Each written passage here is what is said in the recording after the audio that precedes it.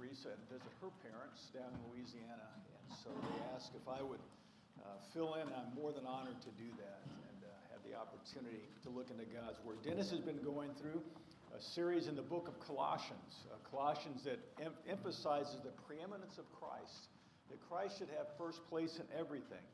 And last week he had that great illustration with the rope. Remember that? He had the long rope, and you had this little tiny piece on the rope that represented our lives. It was a great illustration, but it was wrong in two respects. One, the rope wasn't long enough. That he realized we have eternity past that goes a gazillion times a gazillion, into eternity that way. We have this little blip on the line that's our lives. And then we have eternity going that way. And so in that illustration, it reminds us really what the psalmist said, who is man that you would even take note of him? Our lives are really so small in the scheme of eternity. And so I'm going to look at the same thing today, just from a slightly different perspective. How do we develop a heavenly mindedness? How do we begin to think heavenly thoughts? How do we take our lives and put them into a place where God can use us and get us out of the world system? So I'm going to use 1 John chapter 2. And if you turn in your Bibles there, I'm going to read verses 1 through 17 as our scripture this morning. So hear now the word of God. My little children, I am writing these things to you so that you may not sin. But if anyone does sin, we have an advocate with the Father, Jesus Christ the righteous. He is the propitiation for our sins, and not for ours only, but also for the sins of the whole world. And by this we know that we have come to know him, if we keep his commandments. Whoever says, I know him, but does not keep his commandments is a liar, and the truth is not in him. But whoever keeps his word, in him truly the love of God is perfected.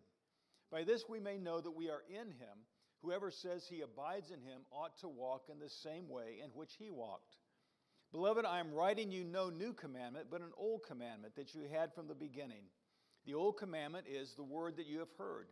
At the same time, it is a new commandment that I am writing to you, which is true in him and in you, because the darkness is passing away and the true light is already shining. Whoever says he is in the light and hates his brother is still in darkness. Whoever loves his brother abides in the light, and in him there is no cause for stumbling. But whoever hates his brother is in the darkness and walks in the darkness and does not know where he is going, because the darkness has blinded his eyes. I am writing to you, little children, because your sins are forgiven for his name's sake. I am writing to you, fathers, because you know him who is from the beginning. I am writing to you, young men, because you have overcome the evil one. I write to you, children, because you know the Father. I write to you, fathers, because you know him who is from the beginning. I write to you, young men, because you are strong, and the word of God abides in you, and you have overcome the evil one. Do not love the world or the things in the world. If anyone loves the world, the love of the Father is not in him. For all that is in the world, the desires of the flesh, the desires of the eyes, and the pride of life, is not from the Father, but is from the world. And the world is passing away along with its desires, but whoever does the will of God abides forever. This ends the reading of God's word. Let's go to him in prayer. Our Father, we are so grateful that you have given us your word. We're so grateful you have given us your Holy Spirit, that you have not left us on our own, but you have shown us what you desire us to do and to be.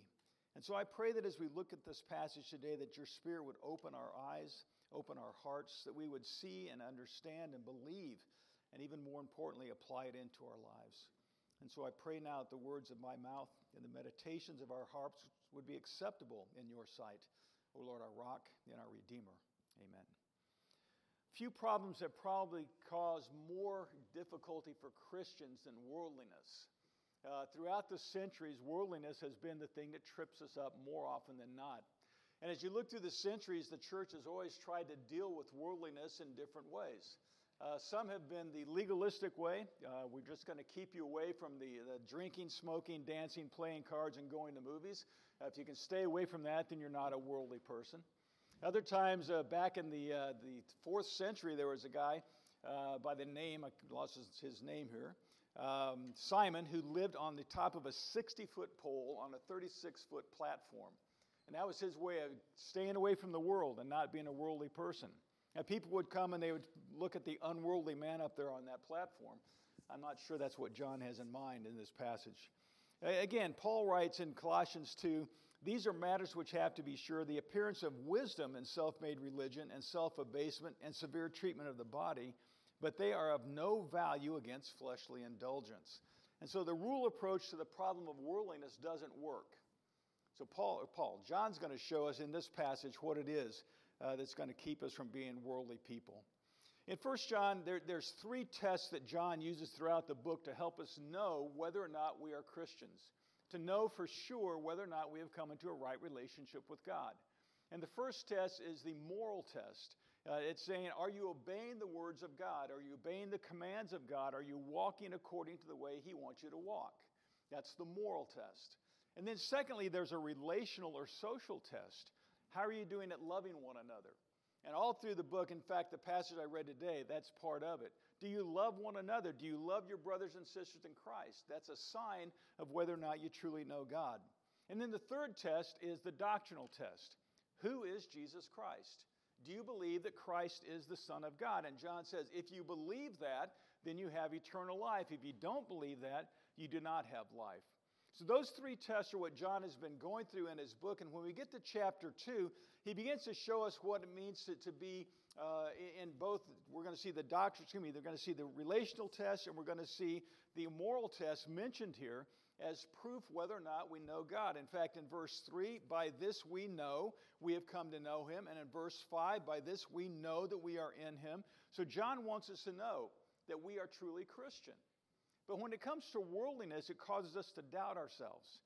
Am I really a believer if I'm doing those kinds of things? Am I really a believer if I'm stumbling in that way? Am I really a believer if I continue to commit these acts of sin? And John wants to give us an assurance in the midst of that we can, in fact, be Christian, but he wants to show us the antidote to the worldliness in our lives. Again, John characteristically draws a very sharp line. For him, everything is black and white. And so John is going to draw a very sharp line in this as well. He's going to say, you can either love the world or you can love God, but you can't love both. Don't try to think that you can have a foot in both worlds, because you can't. Jesus reminded us you can't serve 2 masters. You either love the one and hate the other, but you have to choose which you're going to serve. And so John's going to say the same thing here. You cannot love God and you cannot love the world. It's an impossibility. So as we look at our lives and we use these tests to begin to examine ourselves, we're going to ask the question, so who do I love? Where's my allegiance? And it's especially important as we come to the table this morning. You know, we're going to remind us that let each man examine himself, and so let him eat of the bread and drink of the cup. Well, part of that examination is what John is talking about here. How worldly am I? How tied into the world system am I? How much sin am I committing in the name of the world system instead of following after God and what He wants? If anyone habitually loves the world, John says, the love of the Father is not in him. So we're going to say some hard things today. And I hope in the midst of that, we're going to come to verse 17, which is the grace of God, hallelujah, that the world is passing away. And we have a hope for the future, but in the midst of it, let's look at that little blip on the line of eternity and understand where we are in relationship to God. So what is the world? John uses the word world several different ways in his writings. One is to describe the stuff of creation. It's the dirt and it's the birds and the trees and all the stuff of creation. So that part of the world, it's the created order. Another way he uses it sometimes is in referring to mankind in general. God so loved the world, not each individual person, but He loved mankind in general, that He sent His only begotten Son. But John, in this case, also uses the word to refer to the evil organized system under Satan. And it operates through unbelieving people who are God's enemies. So in 1 John 2, he's using the word world in the sense of a system that is under the control and power of Satan to try to accomplish his purposes. So the word in this sense of world system, it's going to help us understand when he talks about it being in the world. He's talking about a system that envelops the world. Now all you have to do is turn on your TV or go to a movie or listen to the radio or open a book or a magazine, and you're going to see the world system that is there. We are inundated constantly, bombarded constantly by the world system. So there's nobody who can't say, I don't know what you're talking about, because we actually do when we look at it. So the world system, as John describes it here, first of all, it's headed by Satan. He is the head of the world system. So in 2 Corinthians chapter 4, Paul says, if our gospel is veiled, it's veiled to those who are perishing. The God of this age has blinded the minds of unbelievers so that they cannot see the light of the gospel of the glory of Christ, who is the image of God. So it's headed by Satan. Secondly, it also has its own philosophy. The world system operates in a way that exalts man and his wisdom against God and his wisdom. There's a philosophy that underlies the whole thing. In Ephesians 2, verse 2, in which you used to live when you followed the ways of this world and the ruler of the kingdom of the air, the spirit who is now at work in those who are disobedient. So there's this philosophy that the world has. And again, all we have to do is look around us and we can see how that begins to play out. The third part about the world system, it includes all humanity outside of Christ. Now again, in John's view and in the biblical view, there's only two ways. You're either in the kingdom of God or you're in the kingdom of Satan. You're either following God or you're following Satan. You're either in the light or you're in the dark. And so this world system includes all humanity that is outside of Christ. It's not just those who think they're morally neutral somehow. No, you're either in the kingdom of God or the kingdom of Satan. In 1 John 5, later on in this book, he says, we know that we are children of God, and the whole world is under the control and power of the evil one. So that's the humanity outside of Christ. And I've already mentioned the fourth aspect of this world system. It's anti-Christ and anti-Bible. You get back in the Gospel of John, Jesus says, don't be surprised if the world hates you because it hated me first. This world system hates Christ. It hates everything he stands for. It hates everything he's trying to accomplish in the world. So the world here is the ordered system of which Satan is the head. His fallen angels and demons are his emissaries, and the unsaved of the human race are his subjects, together with those purposes, pursuits, pleasures, practices, and places where God is not wanted. Much in this world system is religious, cultured, refined, and intellectual, but it is anti-God and anti-Christ. He writes, we know that we are of God, and the whole world lies in the power of the evil one. Jesus spoke of the world hating him. It operates on the basis of ungodly thoughts, attitudes, motives, values, and goals, and it does not seek to promote God's glory or to submit to his sovereign authority. It is in this sense that we must not love the world. So as we get into this passage, keep that in mind. That's an important definition. This is a world system. This is a philosophy. This is a way of approaching life. This is a way of doing things that basically is anti-God, anti-Christ, and anti-Bible. Now, sometimes it's overt and it's very obvious, and sometimes it's covert and not as easy to recognize. But if it's not of God, it is of Satan. If it's not of his kingdom, it's of the kingdom of Satan.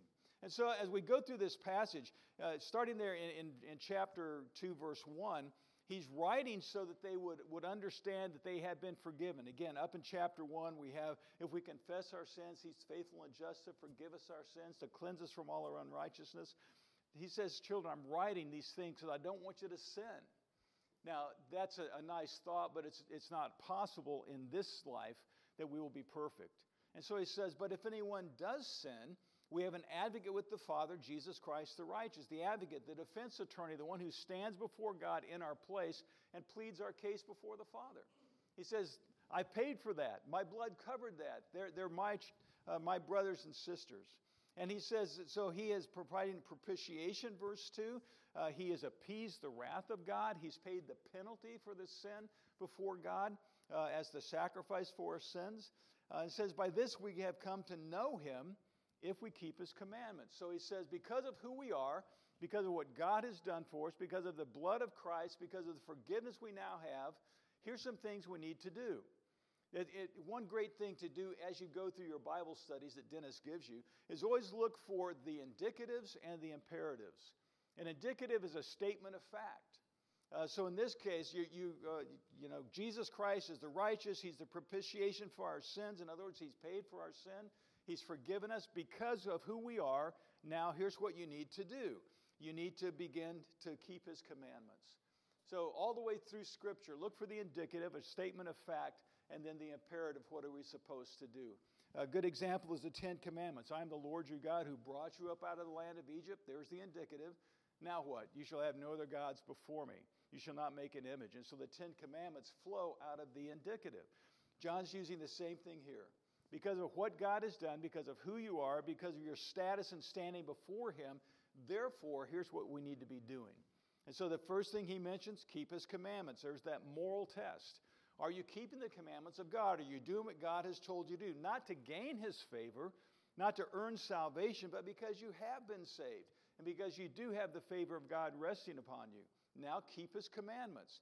If you say, I've come to know Him, but don't keep His commandments, you're a liar. The truth is not in you. But whoever keeps His word, in him the love of God has truly been perfected. By this we know that we are in Him. The one who says he abides in Christ ought himself to walk in the same manner as He walked. The sermon I did a couple of weeks ago, that whole idea of walking, the consistent habitual lifestyle. So the first thing, because of who we are in Christ, we're to keep the commandments of God. We're to walk in the same way that Jesus walked. Well, we have a world system that is anti-Christ.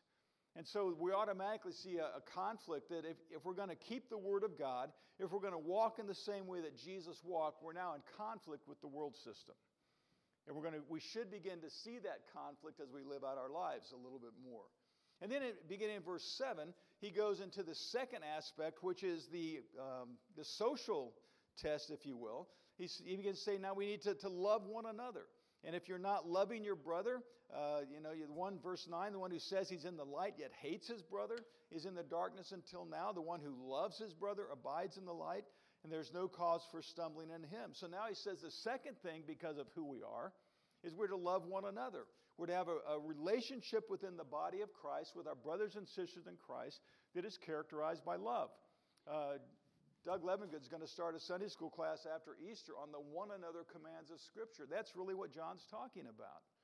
Love one another, bear one another's burdens. All those things we're supposed to do in loving the brethren and loving the church that is there.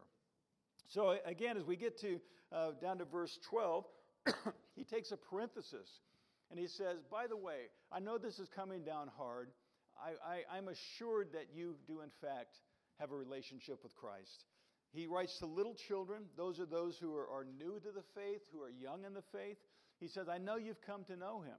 I know you know Him as the Father. And then he writes to those on the other end, the fathers, those who have arrived now at the end of their life, or they're more mature because they walked with Christ longer. And he says, I'm convinced that you know Him as well because you've known Him who is from the beginning. And then the middle group, the young men, these are the ones who are living their life as Christians, fighting the battle, learning more and more about Christ, overcoming the world, overcoming the evil one.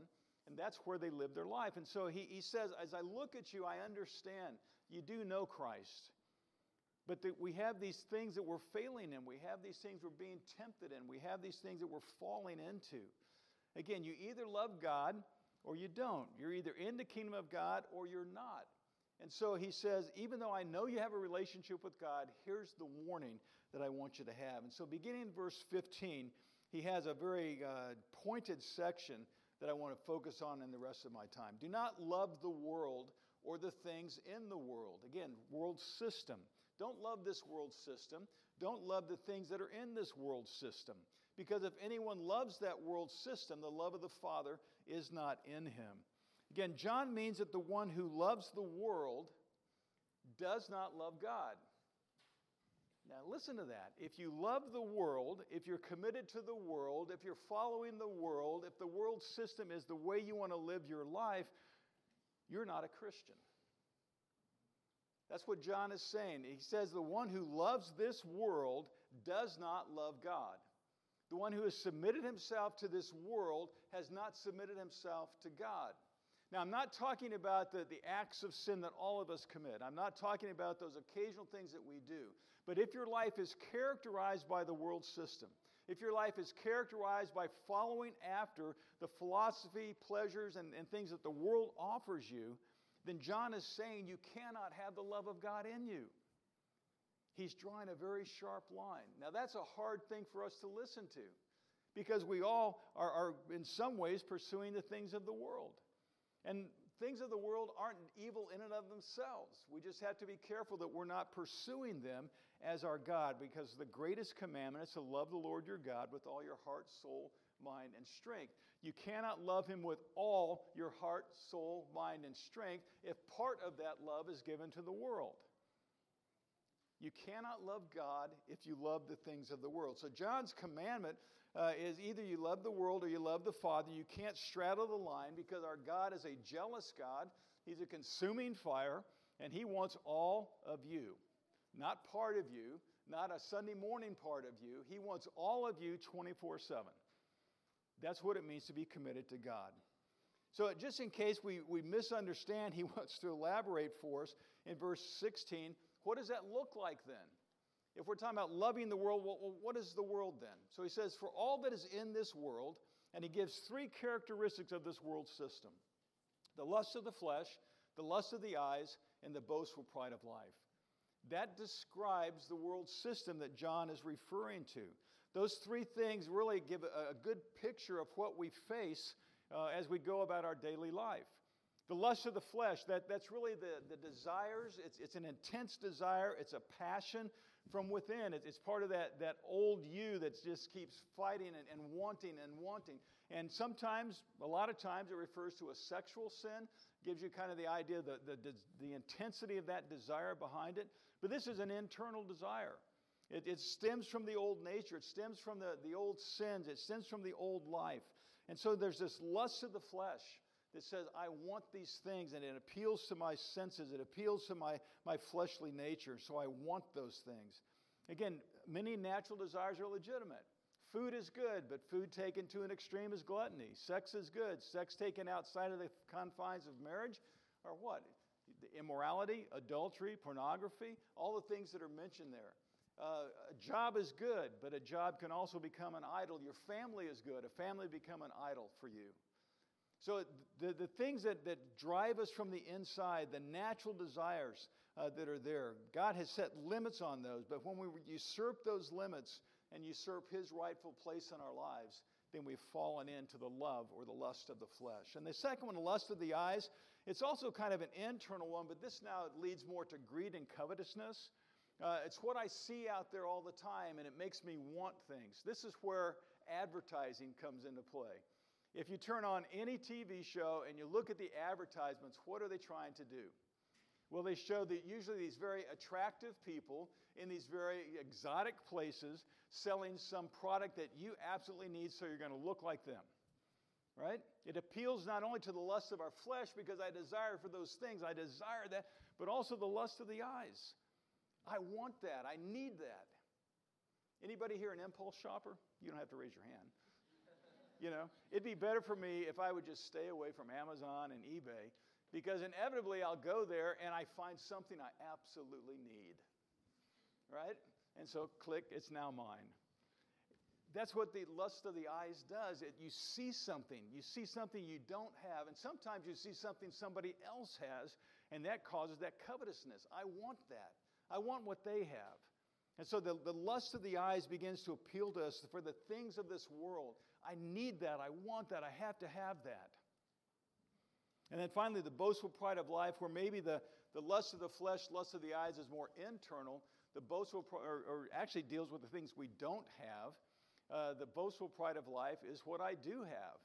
Look at how good I am. Look at all the stuff I have. I'm in a position of power and prestige, and people look up to me, and that's what I really need. So the world system is classified by those three characteristics. And if we're honest, we can identify those three characteristics in our lives to some extent. Yes, I still struggle with temptation and sin from just the natural desires and cravings and passions in my life. And I struggle sometimes with wanting stuff because I see it and it looks good, it looks exciting. I need to have that. And I can be a proud person. Look at me. Look at all the stuff I've accomplished, the things that I have. Now, where we cross the line is when those three things become the driving force of our lives. As Christians, we're going to deal with those, and that's why we say if we confess our sins, God is faithful and just to forgive us and cleanse us. That's what we hold on to. But if you're not confessing, if you're not repenting, if instead you're enjoying pursuing the lust of the flesh and lust of the eyes and the boastful pride of life, then go back to what John says, the love of the Father is not in you. You cannot be driven, you cannot be controlled, you cannot be submitted to the world system and love God. To obey the Father, though, is to maintain our love for Him. And like I said, verse 17, let me finish up verse 16. When he says that the lust of the flesh, the lust of the eyes, the boastful pride of life is not from the Father, but is from the world. You probably know people who have tried to justify their sin by saying, well, that's this way God made me, or I know God wouldn't withhold that from me, or I know He wants me to be happy. And so we begin to justify our flesh and our desires by saying, well, maybe it is from God. And John makes nope, it is not from the Father. These things are not from God. They're from the world system. Don't try to get away with that. But then he says, verse 17, hallelujah, the world is passing away and also its lusts.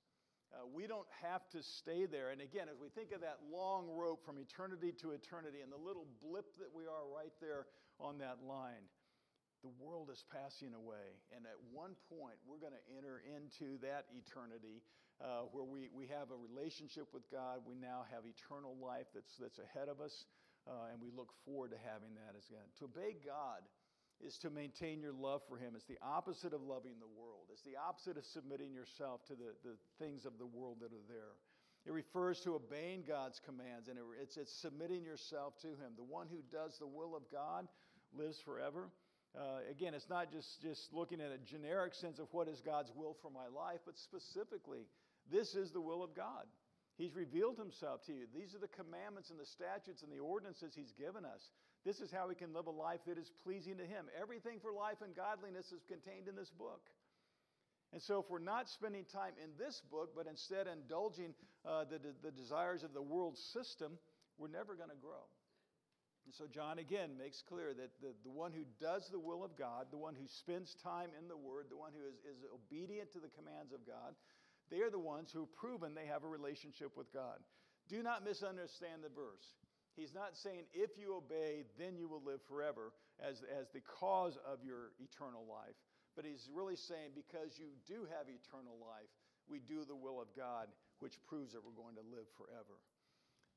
If you love the world and you love the things in the world, you're going to lose them all at death.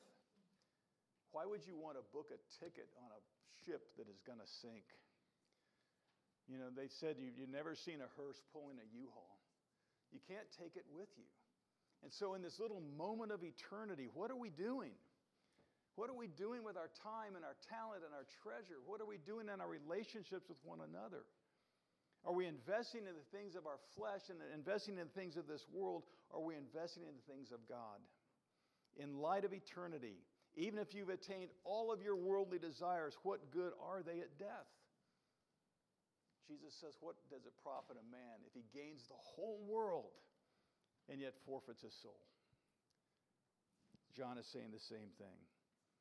We will abide in heaven with Him for eternity. That's our goal. That's our prize. That's what we look for. That's what we long for. So what's the good news in all of this? Well, John Piper, in writing on this passage, I thought it said something good. He said, the work of Christ and the Word of God empower us to gain victory and overcome the evil one. Jesus Christ, the righteous, has died in our place. The wrath of God is propitiated. Its removal is sealed. Christ is raised from the dead and intercedes as our advocate in heaven on the basis of that propitiation. The Word of God, the gospel, comes to us, and by grace we receive it, and it abides in us. In this way we abide in Christ so that He becomes our personal propitiation and advocate, that as we experience what Christ has obtained for us. Satan accuses us of damning sin, tries to destroy us, but we, like the young men of verse 14, overcome the evil one because the Word of God abides in us and we are strong. There is victory over the world. There is victory over the lust of the flesh and the lust of the eyes and the boastful pride of life.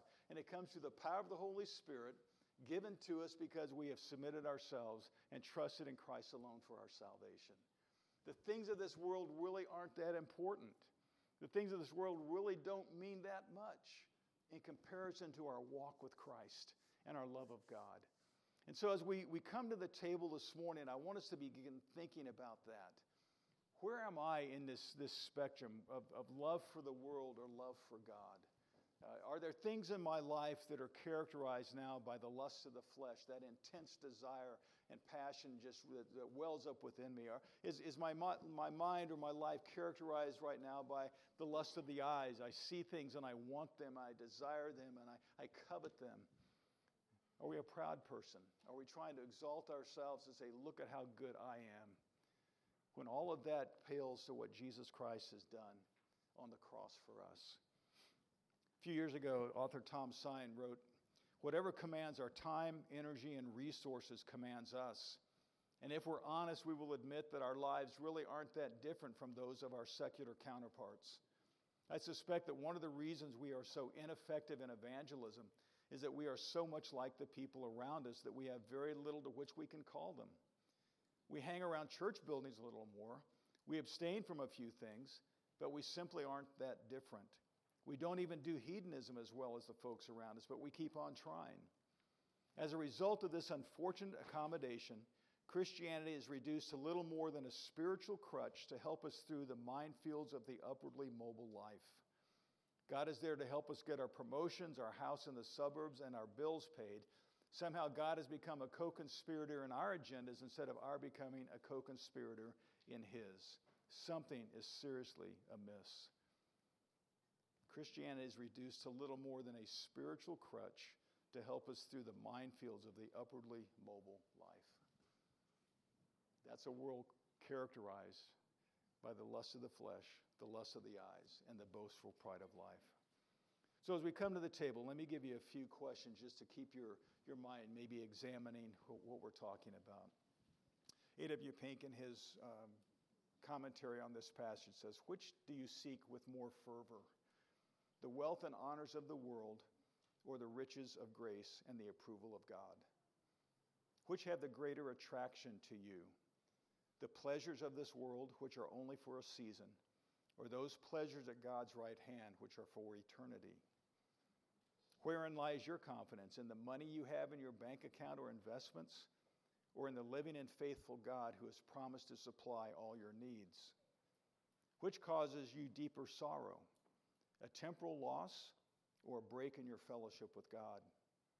Upon which do you get more joy? Spending money for personal comforts and luxuries, or spending money to further the gospel? What most dominates your mind? Thoughts and schemes after worldly advancements, or resolutions and efforts to grow in grace and in the knowledge of the Lord?" You see, Satan holds the world in unbelief. He holds the world captive to the lust of the flesh and lust of the eyes and the boastful pride of life. But it's by faith in Jesus Christ as the Son of God, as Savior, that we escape from Satan and obey God's will and overcome the world. Now, some of you may not have even made the basic choice yet. Maybe you're not sure, but you need to love God. You need to submit yourself to Him. You need to come to Christ for salvation because He alone can offer that to you. Or maybe you are still struggling. I love the world too much. It's too hard. You're asking me to give up too many things. So examine yourself. Is it worth it? Is it worth it if a man gains the entire world and yet forfeits his life? So let's pray. Lord God, this is a hard passage, and you say some hard things in it. But praise be to you that you have given us the escape. The way out is through a relationship with Jesus Christ. He died on the cross to pay the penalty for our sins. He sent the Holy Spirit to live within us. And now He gives us everything we need for life and godliness. Father, as we come to the table this morning, would you please help us to examine our lives truly and honestly, to look for those things of the world system that are still in us, that we choose and we like. Help us to repent of those things, to confess those things, and to once again rely on the salvation that we have in Jesus Christ alone. Father, we do love you. We want to love you more. Help us to escape from this world system and become even more like Jesus. For we ask it in His name. Amen.